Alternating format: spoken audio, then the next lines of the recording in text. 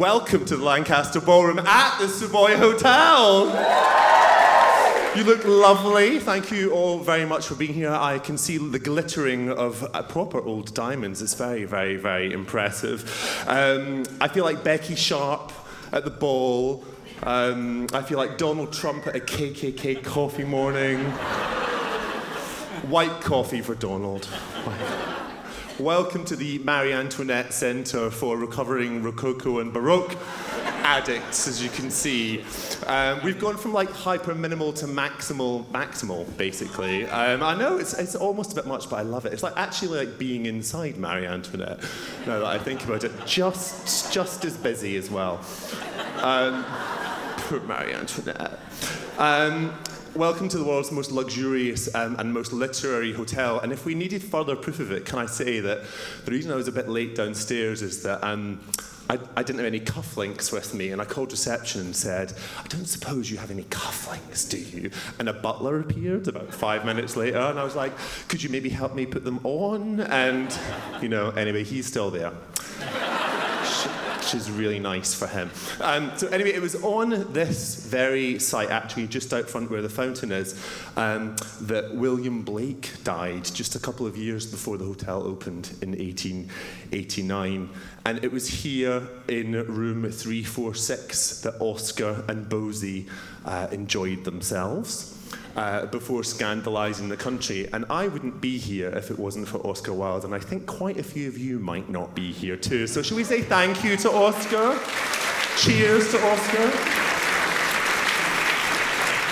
Very important. So, and it was here in 1936 that H.G. Wells had his 70th birthday party. And I find it really weird when you look at the list of people who was there that it's people like A.A. Milne. You think, well, they didn't have much in common, did they? But apparently they did anyway. So, and more recently, Kathy Letty and Faye Weldon were writers in residence. So it's a wonderful literary pedigree. And tonight we get to welcome the Literary Salon. And we have 4 of the very finest writers that there are. Before we get to them, much has happened since our last salon. We have lost many talented, radical, creative creators and thinkers, and Nancy Reagan has died. Other things have happened. The Oscars, Europe, yes, no, don't care. And the Underwoods are back. So I've really taken some time out from binge watching House of Cards just to be here. I'll be back to that later. Before we go any further, please join me in thanking Corny and Barrow for providing the delicious wine that you're drinking this evening. There's a really funny moment where we were organising this and they said to me, is it a thirsty crowd? Well, it's a room full of writers and people that love books. Yes, 200 bottles later, you've drunk them dry. And hello again if you're listening to us on British Airways. We are podcast. Again, please don't put your seat back. I have very long legs. So, I will just stick my knee in your back and I don't care. I'll do it for 10 and a half hours. If it hurts me as much as it hurts you, I don't care because I will at least feel good about it. Anyway, so you know already that our first guest is hilarious. You know that she has cats, that her cats are to her small furry people, that she likes to dress up as her favourite television characters. You know that she is the same height as Kylie Minogue. You know that she lives with depression. She calls it the crab of hate, but what you won't know until you've read her memoir, which is incredibly brilliant and very brave, is just how vicious this crab is. Tonight, she unveils Cheer Up, Love, Adventures in Depression with the Crab of Hate. Please welcome for her premiere, Radio 4's favourite lady gay, Susan Calman.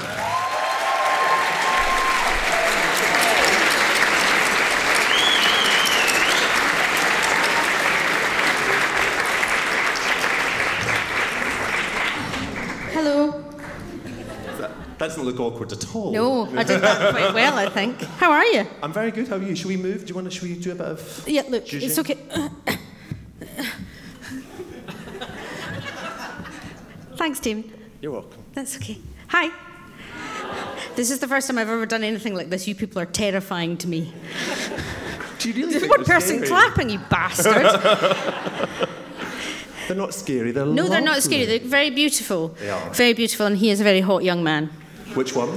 The painter fella, Oh, yes, the he one that is. can't hear us. Yes, he is. He's Very pretending now that he can't hear you. Really? He's blushing violently, even in demi-shade. Is he? Yes. So you're going to read a couple of wee bits for us? Yes, I was just going to, as I say, this isn't published yet, and it's the first time I've ever written a book of any kind, and I don't know what happens at these literary salons. I've been a stand-up comedian for 10 years, so I know the basements of many comedy clubs incredibly well, but I don't know what to do. So I'm just going to read the introduction, and then I thought we could have a chat That'd be nice. about filthy things. That would be lovely. So this is just the introductory part of the book. Dawn breaks over Glasgow, as it always does, to the sound of snoring. My cats and wife combine in glorious harmony, voices reverberating and growling a tune that shakes my flat to the rafters. I try to extricate myself from the pile of fur and human, but it's not easy. Cats, in particular, sleep with such sincerity that it seems a shame to wake them from their dreams. And there's an awkward scientific phenomenon that turns a tiny feline into the breathing equivalent of a boulder, requiring the force of a bulldozer to shift them. In the end, I'm forced to crawl out of the bottom of the bed, and after the pain of my contortion subsides, I take time to congratulate myself for winning what is essentially a game of mammal kerplunk. I don't mind the fact I'm left to my own devices for a while. In truth, I enjoy a few solitary hours in the morning to appreciate the finer things in life. My first sip of strong coffee, the radio quietly playing in the background, and the occasional after 8 for breakfast.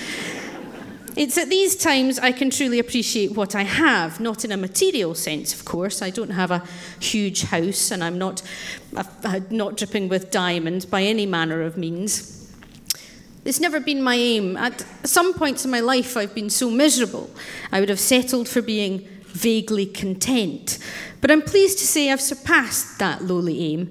Right now, I can sincerely say I'm happy. What's caused this shift of emotional tectonic plates? Well, I've been with my wife for 14 years, married for 4.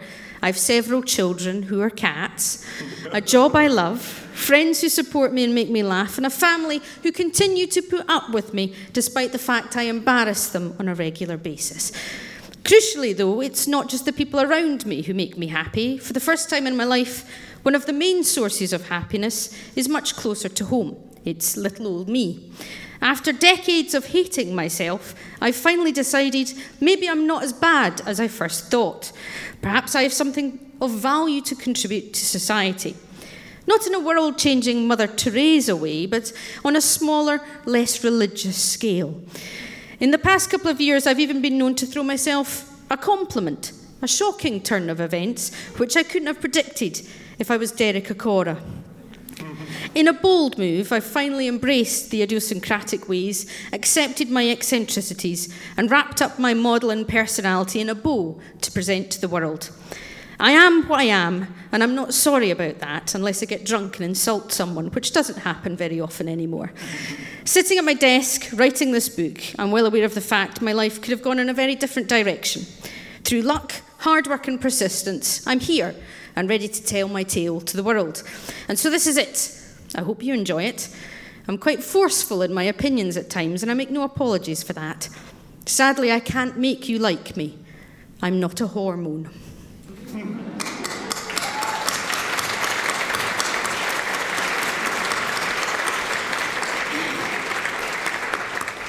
Hello. Hello. Hi. We were messaging each other about this, and you were talking about, feeling nervous, and I was thinking, it's kind of a bit late because you've written the book now. Yes. Yeah. There's a curious thing, though, when someone says to you, so basically, the publisher said to me in September, do you want to write a book? And I started it in October, and I finished it in November, and this is it. All the writers in the room right now are still hating you so hard. They're like, can you just go through the words again? I have read it. Joan Bakewell is actually a gog. Yes. She is. So, no, it is a book, and the words aren't huge. Yes, it's not like lots Arial, of 20 pictures. So I didn't actually have any time to think about the fact I was writing the book until I realised I'd written a book and it was coming out. because I was just sitting in my room going, I'm just writing a book, that's fine. And so there's literally, they asked me middle of September, signed the contract, wrote it so I wrote it in 2 months. Did they specifically want you to write, I mean, this is essentially a memoir, it's much more a memoir than it is a self-help book. You do talk about what's been helpful for you, but you don't, make prescriptions. But were you really clear about what you wanted the book to be? Was it just sort of like, right, this is the opportunity to write about this thing? I did a Radio 4 show on the fact that I have depression, and lots of people got in contact afterwards, and I thought, well, in the confines of a 26-minute radio show, you can only say so much. So I wanted to write a very honest book about what it's been like, and the fact that now I'm depressed, and I really quite enjoy being depressed. I think it's a positive thing. How is it positive for you? Well, I'm grumpy and I see the worst in life, but you need people like me. If everyone was positive all the time, it would be a really crappy place to live. It would be Canada. It would be Canada. But the banking crash happened because everyone was like, hey, it's fine, we're all going to be fine. I should have been in there going, no, it's all going to go wrong. So I think this is who I am, and I always think the worst of things. But it's what makes me a beautiful bundle of joy. That is part of what makes you a beautiful bundle of joy. But I mean, it's a cliche about talking about the tears of a clown. Yes. But you discovered when you left being a solicitor, which we can talk about in a bit more detail, but not that much because it's terrifying. But you went from being a solicitor to being a comedian, and you discovered that in fact loads of them were hideous. Oh, comedy's a terrible place. When I started doing stand-up, I thought everyone would be cheerful and it'd be brilliant. Oh God, they're awful. Alan Davis says comedians are split up into either self-harmers or golfers. I'm both, which makes me a lucky lady. But honestly, the first time you do it, you think, oh, it'll be great, and backstage everyone will be really happy and telling jokes to each other. Comedians are the most bitter, vitriolic, depressed people I've ever met. It is hellish. I went on a car journey to Norwich once with 5 other comedians, and I wanted to throw myself out of that car. They are terrible people. But that's what bonds us together, and it's why I have found the perfect job for me. Stand-up is the perfect job for someone like myself. Well, except it wasn't, because for a long time you were failing. You were not. I was failing very badly. Really badly. Yes. And it was. So tell us about why it wasn't going well and what you think changed. Well, there's a chapter in the book about obviously now news quiz and all that kind of stuff. But for the first year, I was a lawyer. I was earning a lot of money, doing very well. Specialised in data protection, the sexiest of all legal specialisms. Gave it up, did the whole thing you do, walked into my boss, resigned, said, I'm going to be a comedian, I'm going to be famous. My first year I earned £500. Second year, 750, I think. Third year, 1,000. And I was at the Fringe in 2010. Show was not good. And it was because my agent at the time had told me, you need to get 10 minutes so that Michael McIntyre comes to see you, or Live at the Apollo comes to see you, and you'll get on the television. And I was trying to do that, and I cannot do that. If you come and see my shows, I tell a series of rambling stories which may or may not come to a conclusion.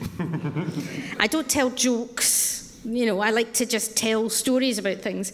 And so in 2010, it was, disastrous. Utterly disastrous. What's that like? Nobody coming to your shows? No, they came. They came, but sat saying nothing. Until you've performed a comedy show to 155 people on a Saturday night, none of whom make a noise for 55 minutes. Of course. Genuinely, even if people are angry at me, I can work with that. But just apathy, just people going, nah. Oh, no. Nah. And you have to contractually stay on stage for 55 minutes. Oh, God. So you have to finish the show. Even, you can't go, should we all just forget about it? And spend 25 minutes crying in front of them. No, you just have to do the whole thing. And then the thing is with comedy, when it's not going well, you amp it up and you start going and just telling the jokes really loudly. Like and it was awful. Phone, like to somebody who doesn't understand you, you're just shouting. Yes, you just go, no, that was funny. Yeah. Did you not get that? Oh, fuck it. So it didn't go well, and I took a year off. And then I went back in 2012 with a show about equal marriage, because at the time it wasn't legal, and there was a lot of discussions in Scotland. Mm-hmm. I saw you in a BBC Scotland documentary about being a gay. Yes, you did. You did see that. Yes, I was going to recommend my parents watched it until I heard your anecdote, young man. Oh, sorry, dirty. Filthy. And so there's a bit in the book as well about, I grew up in Scotland with Clause 28, Section 28, and Brian Souter's Keep the Clause campaign. Hateful campaign. Yeah. So there's a chapter called I'm Not Mad Because I'm Gay, because a lot of people go, oh, you're depressed because you're a lesbian. I actually find being a lesbian a very joyful experience. But it's undoubtedly growing up in a time where you saw great banners and people talking about how abnormal you were didn't necessarily help my self-esteem hugely.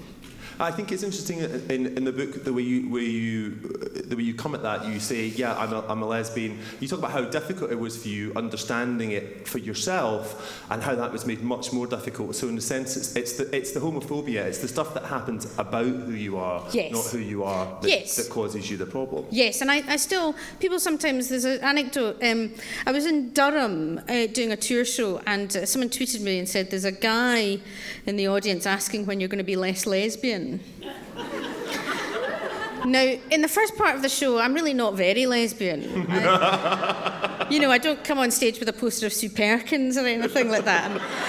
I'm quite under the radar. And that was just because I'd talked about my wife or I'd said something. And I think it's very important that a lot of people think, oh, it's fine. When I travel around the country to smaller towns, it's still not fine to be who I am. It's still not fine. And so you have to go to these places and say, and you still feel a bristling. Because the thing is, I'm a gay on Radio 4, but I'm a nice gay. I'm a Sandy Toxvig gay. You know, the person you can invite to your dinner party, but they wouldn't bring their strap on. You know, it's kind of... So there's nice gays, there's Claire Balding and Sandy, they're nice gays, and I'm a nice gay, and then people come and see my shows and go, oh no, you really are. And you go, yes, I really am. I will talk about Gillian Anderson frequently during this show. There's a lot about Gillian Anderson. There's a lot about Gillian Anderson. If the book had an index, it would be Gillian Anderson, see also pages. I mean, there's an awful lot of Gillian Anderson in your book. Which is why my wife... Gillian Anderson? I met Gillian Anderson, and it was Does she know that you met her? I met her at a comedy show, and I stood silently in the wings, and then I ran towards her and just went, can I have a photograph? And the photograph, she looks like a hostage. Because it's just me going, I love Gillian Anderson. I've always loved Gillian Anderson. She's a lovely woman. She's the second Mrs. Gallagher. Okay, enough Gillian Anderson. Enough. So, but you talked about how you went back on stage, but it was when you were back on stage, you were talking about, equal marriage. You'd found your voice. Basically, you were being yourself. Yes, and I was talking about something that was important to me, and I was miserable. I was talking about how miserable I was, and suddenly I realised. Because when I was younger and I was depressed, I didn't talk to anyone because I was terrified of talking to anyone. Because back in the day, if you talked to someone that was a real and present danger, people would overreact and panic about it. And, that did happen. It did happen. You'll have to tell them because I can't. Okay. Susan talked earlier about self-harming, and in actual fact, what she's talking about is cutting. And when she was 16, she had attempted suicide and was sectioned in Gartnavel, which is a very scary place for anybody, never mind a 16-year-old. Yes. And then I stopped talking for 20 years. Because you thought that if you spoke again, they would send you back. Oh, gosh, I'm sorry. Yes. Oh, thanks, David.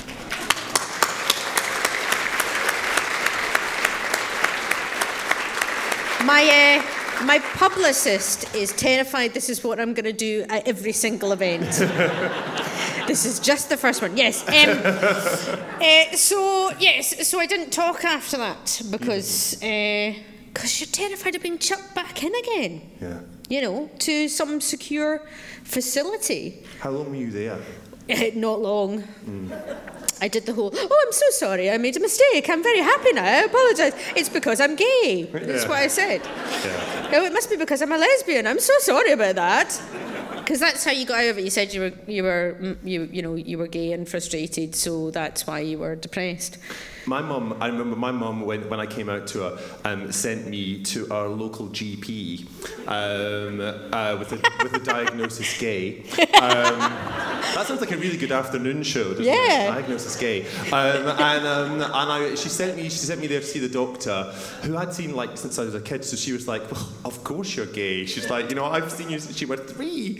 So I went back and told my mum about it. But my mum was really horrified that they didn't prescribe anything. But a couple of years later, I discovered, and my mum is now fine, but a couple of years later I discovered that doctor had left her husband for another woman. It was so good! I was like, diagnosis lesbian.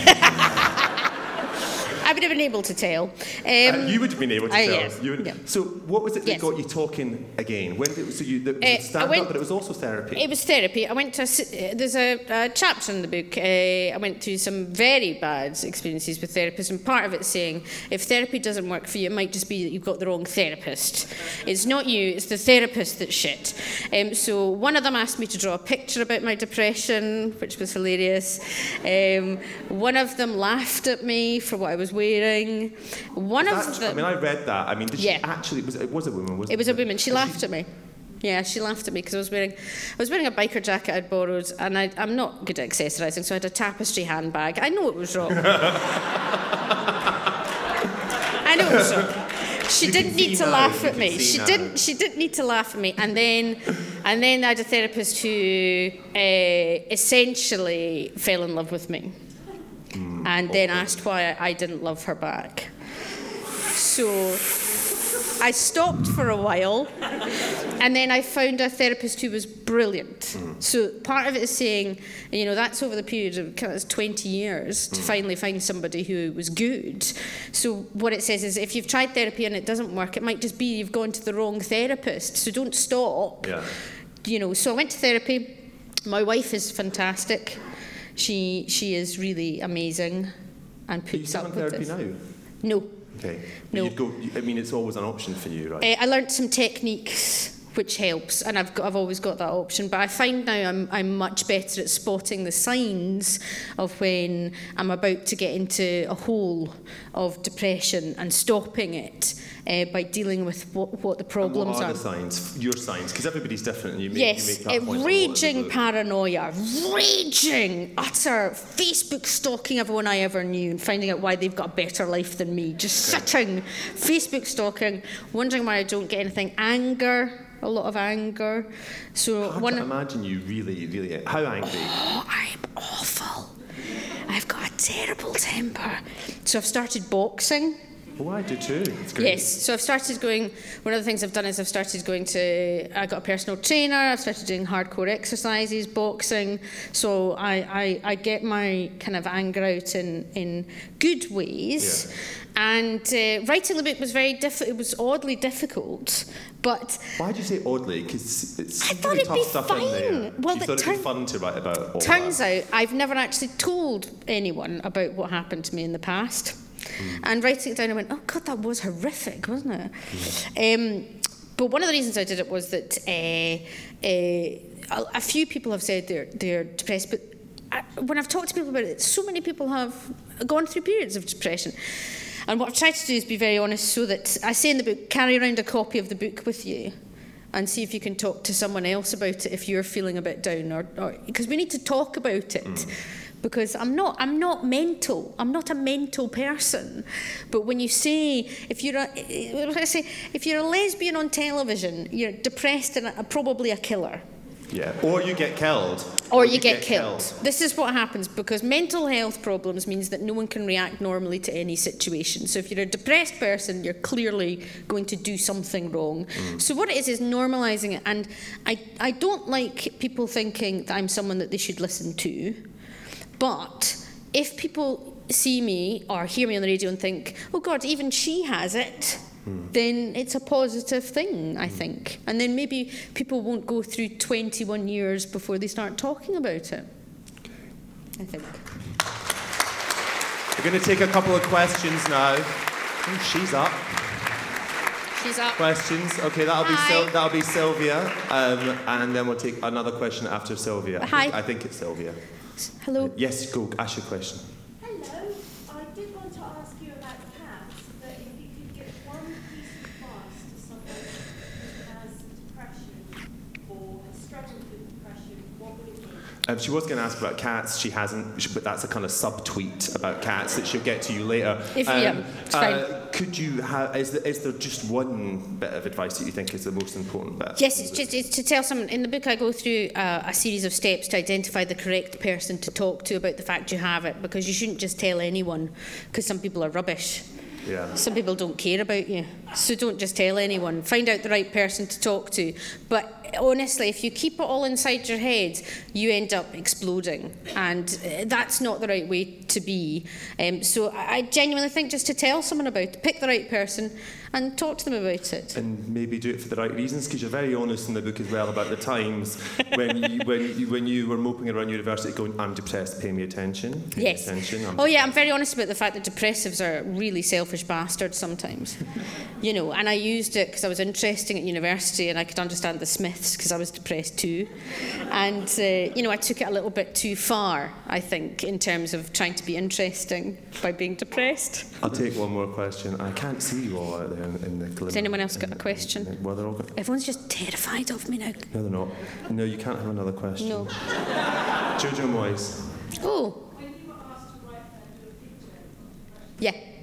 Oh, that's a really good question. When you were asked to draw a picture of depression, what did you draw? Well, she said, draw how you're feeling, and I drew a picture of a cat sitting beside a duck.